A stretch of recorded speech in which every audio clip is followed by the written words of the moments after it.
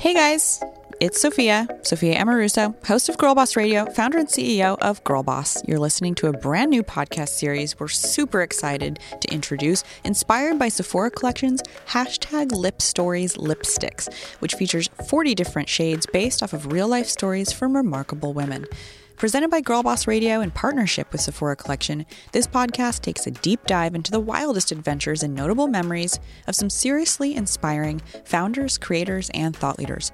Stories that took place while they were out there living their real lives, circling the globe, on an epic road trip with friends, owning their girl boss moment at work, or even just hanging out having fun with their BFFs.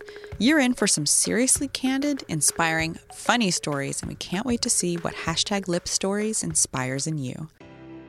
In this episode, Aminatou Sow will be speaking about a few things that have been meaningful to her along her journey.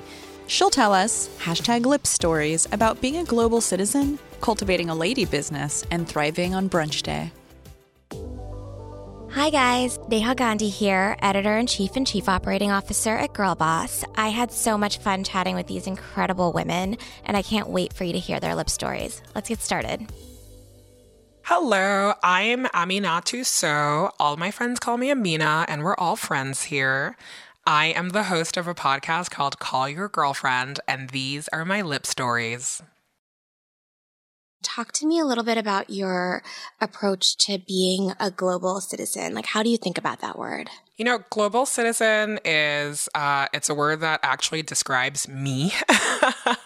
I was born in Guinea in West Africa. I never lived there. The first time I hopped on a plane, I was 10 years old. My parents were diplomats, so we bopped all around the world. I've lived in Europe, I've lived in West Africa, and now I live here in the United States. The older I get, the more I realize how lucky I was to have that experience.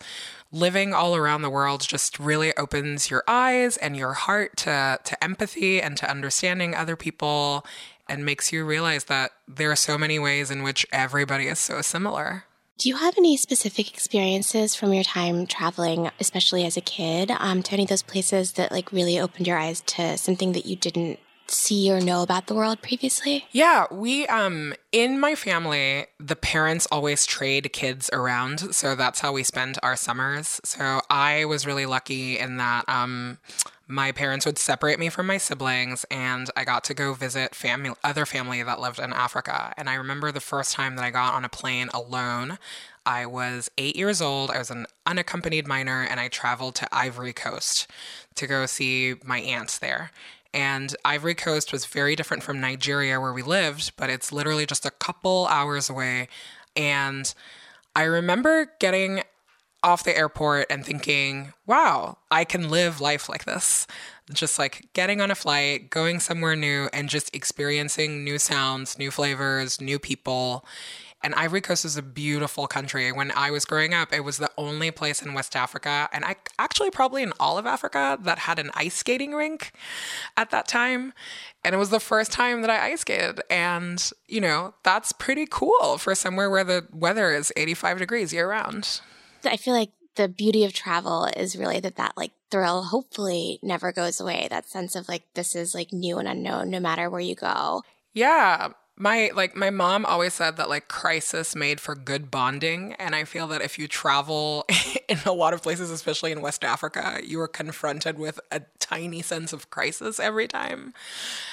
And there is really something about just like figuring it out on your own. I think that makes you feel a little bit less afraid. And I think that especially for young women, that's so important, like having a sense of adventure. All of the big adventure narratives are about men, right? And if you're a woman and you're traveling, there's so much about like safety and whatever. And those are all very real considerations. I'm not trying to minimize them. But I think that having a sense of adventure from a really young age and being pushed to pursue that as a woman, there's something like very radical about that. Can you talk a little bit more about that? Like, did fear ever creep into your sense of adventure, or because like you were sort of like pushed into the world knowing adventure first? Like, was that not even part of the narrative for you? I think that early on, like I said, my parents put me on a plane. I was 8 years old, unaccompanied minor. I've had that experience so many times. And so I think that at first I didn't realize it, but the older I got, and I think the more I started traveling alone when I was in high school and in college, and you start experiencing things like street harassment, or you're just so much more aware of your body and your place in the world, the fear started creeping back in. And for me, that's something that I work really hard at rejecting, and that doesn't mean that you don't have to be smart about being in a new place. You should be smart, like, on your own block. But I think that this very specific fear of being afraid of being far away from home, is something that hits women a little bit harder sometimes. And like I said, I think that there is something like very political and very deeply feminist and like very radical about not giving into it and about pursuing the adventure. Always take the trip. How do you specifically do that? Like when you're talking about, like you said, you work really hard to reject the fear. Like what does that look like practically for you? I think that one, having enough information about the place that I'm going to is something that would really ground me. It's like, do your research and also talk to a lot of other women. Like I traveled alone as a single woman for a long time, and that's a very particular kind of experience. And we are really lucky that we live in the age of technology. So you can find other people that are like you. So asking other women what their experiences were, asking friends to connect me to their friends. And really, sometimes like if I was in a place where I was really afraid or a place that I was afraid to go to, really having a conversation with myself about whether that was coming from a place of prejudice or was coming from a place of fear and what's true and what's not true.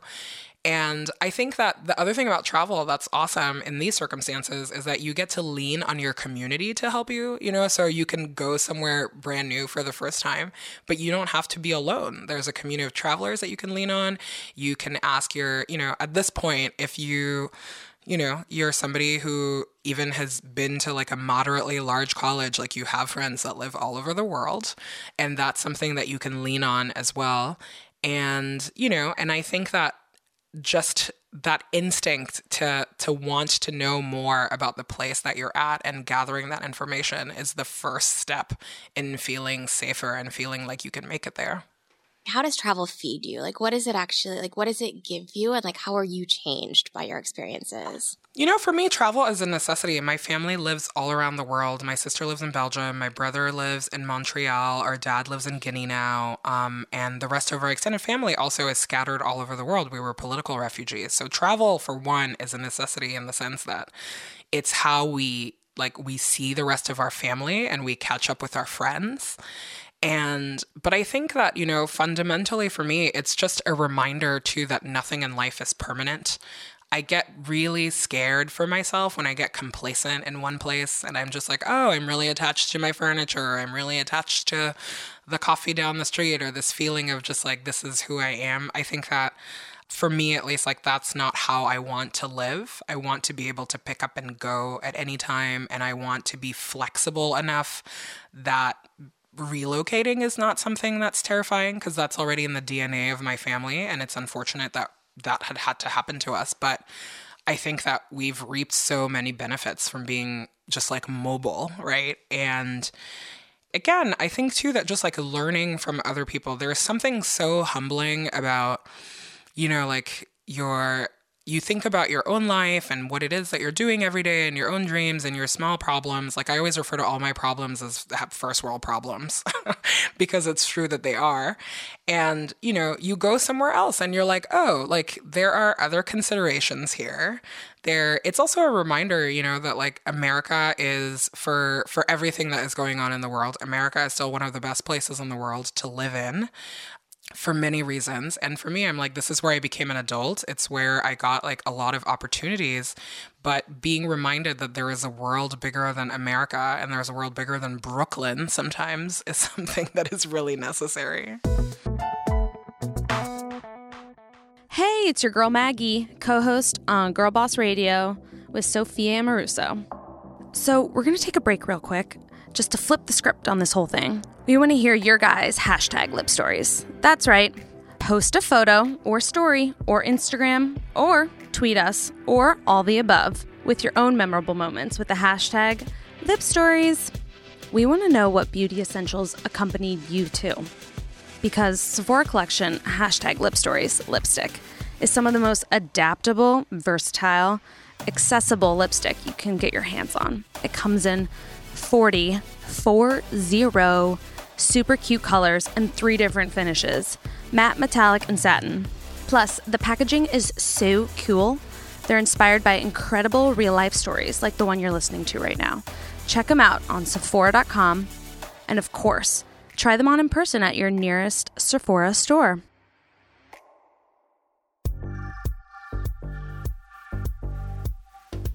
Okay, so let's switch gears and talk about your work life. Tell me about the experience of deciding to leave your corporate job. I've been lucky to work at very many big, great companies and get a lot of experience. I actually really enjoy working on a team and figuring stuff out.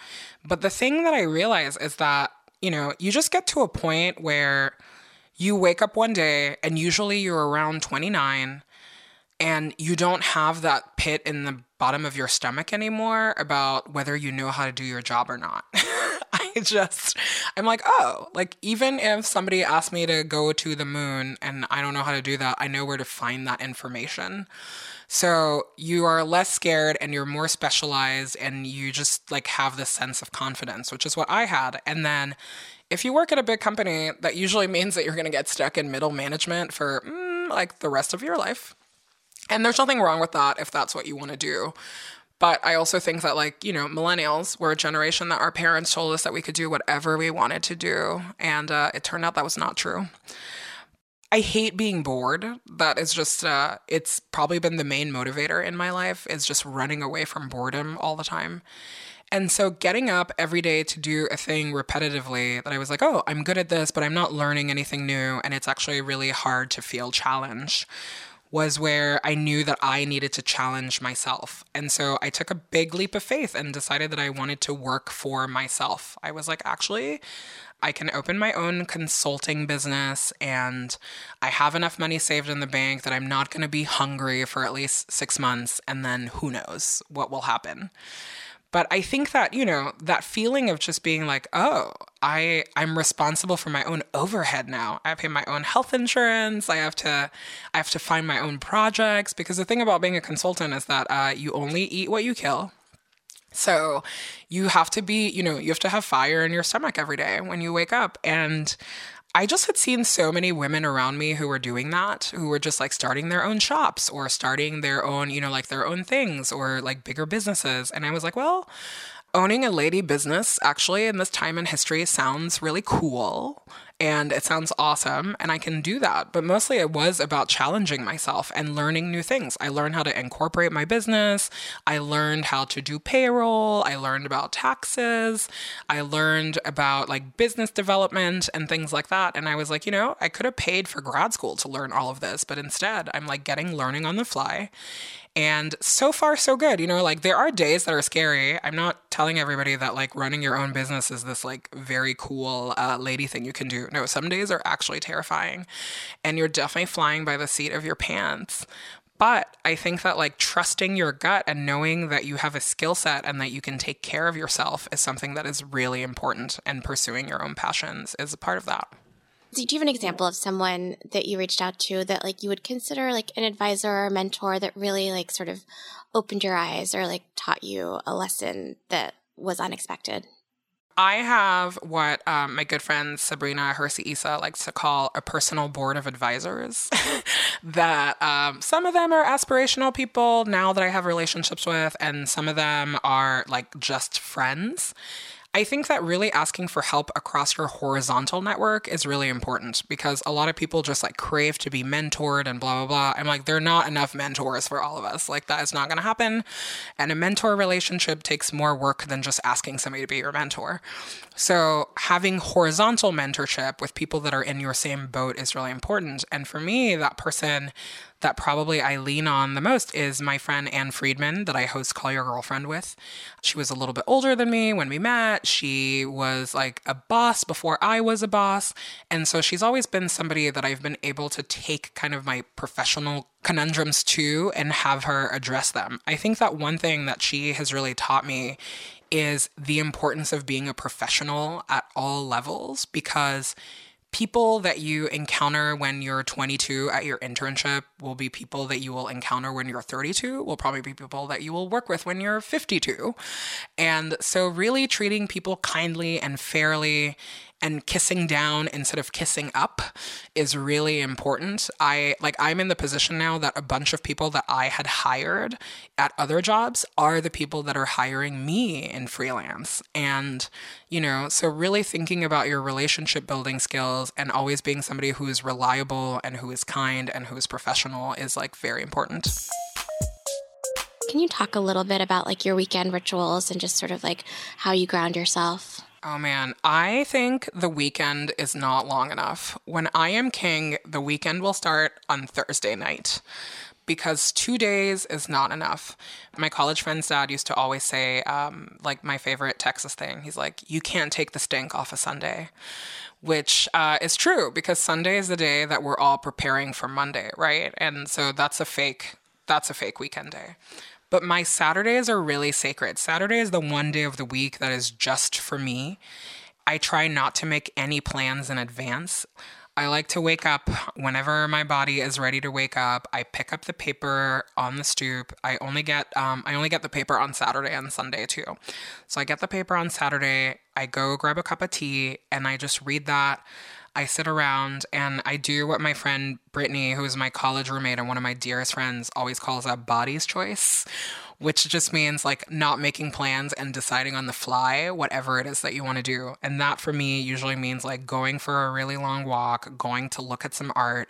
I'm not like militant about unplugging from the phone, but I give myself permission not to look at the phone. I just put it on do not disturb. So if a phone call comes through, then I guess that person wins for the day.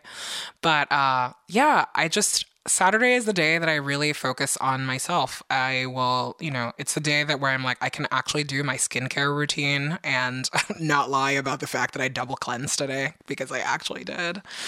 And, I think that just having one day of the week where you can just like focus on yourself and focus on your own pleasure and your own pursuits is so important because the rest of the time you're being tugged into so many directions, And I found that like just taking that time to recharge and think, even if it is just sitting on the couch all day and watching Netflix, and it's something that I get to do by myself, it gives me enough energy to go through the rest of the week and to belong to the rest of the world. How great is Amina? I hope you enjoyed this episode as much as all of us here at Girl Boss did. Be sure to remember to subscribe so you can listen to all the amazing #lip stories we're bringing your way along with Sephora Collection. And don't forget to share your own stories on social media with #lip stories. We want to see how you're out there making your own moves to remember. Thank you guys so much for listening.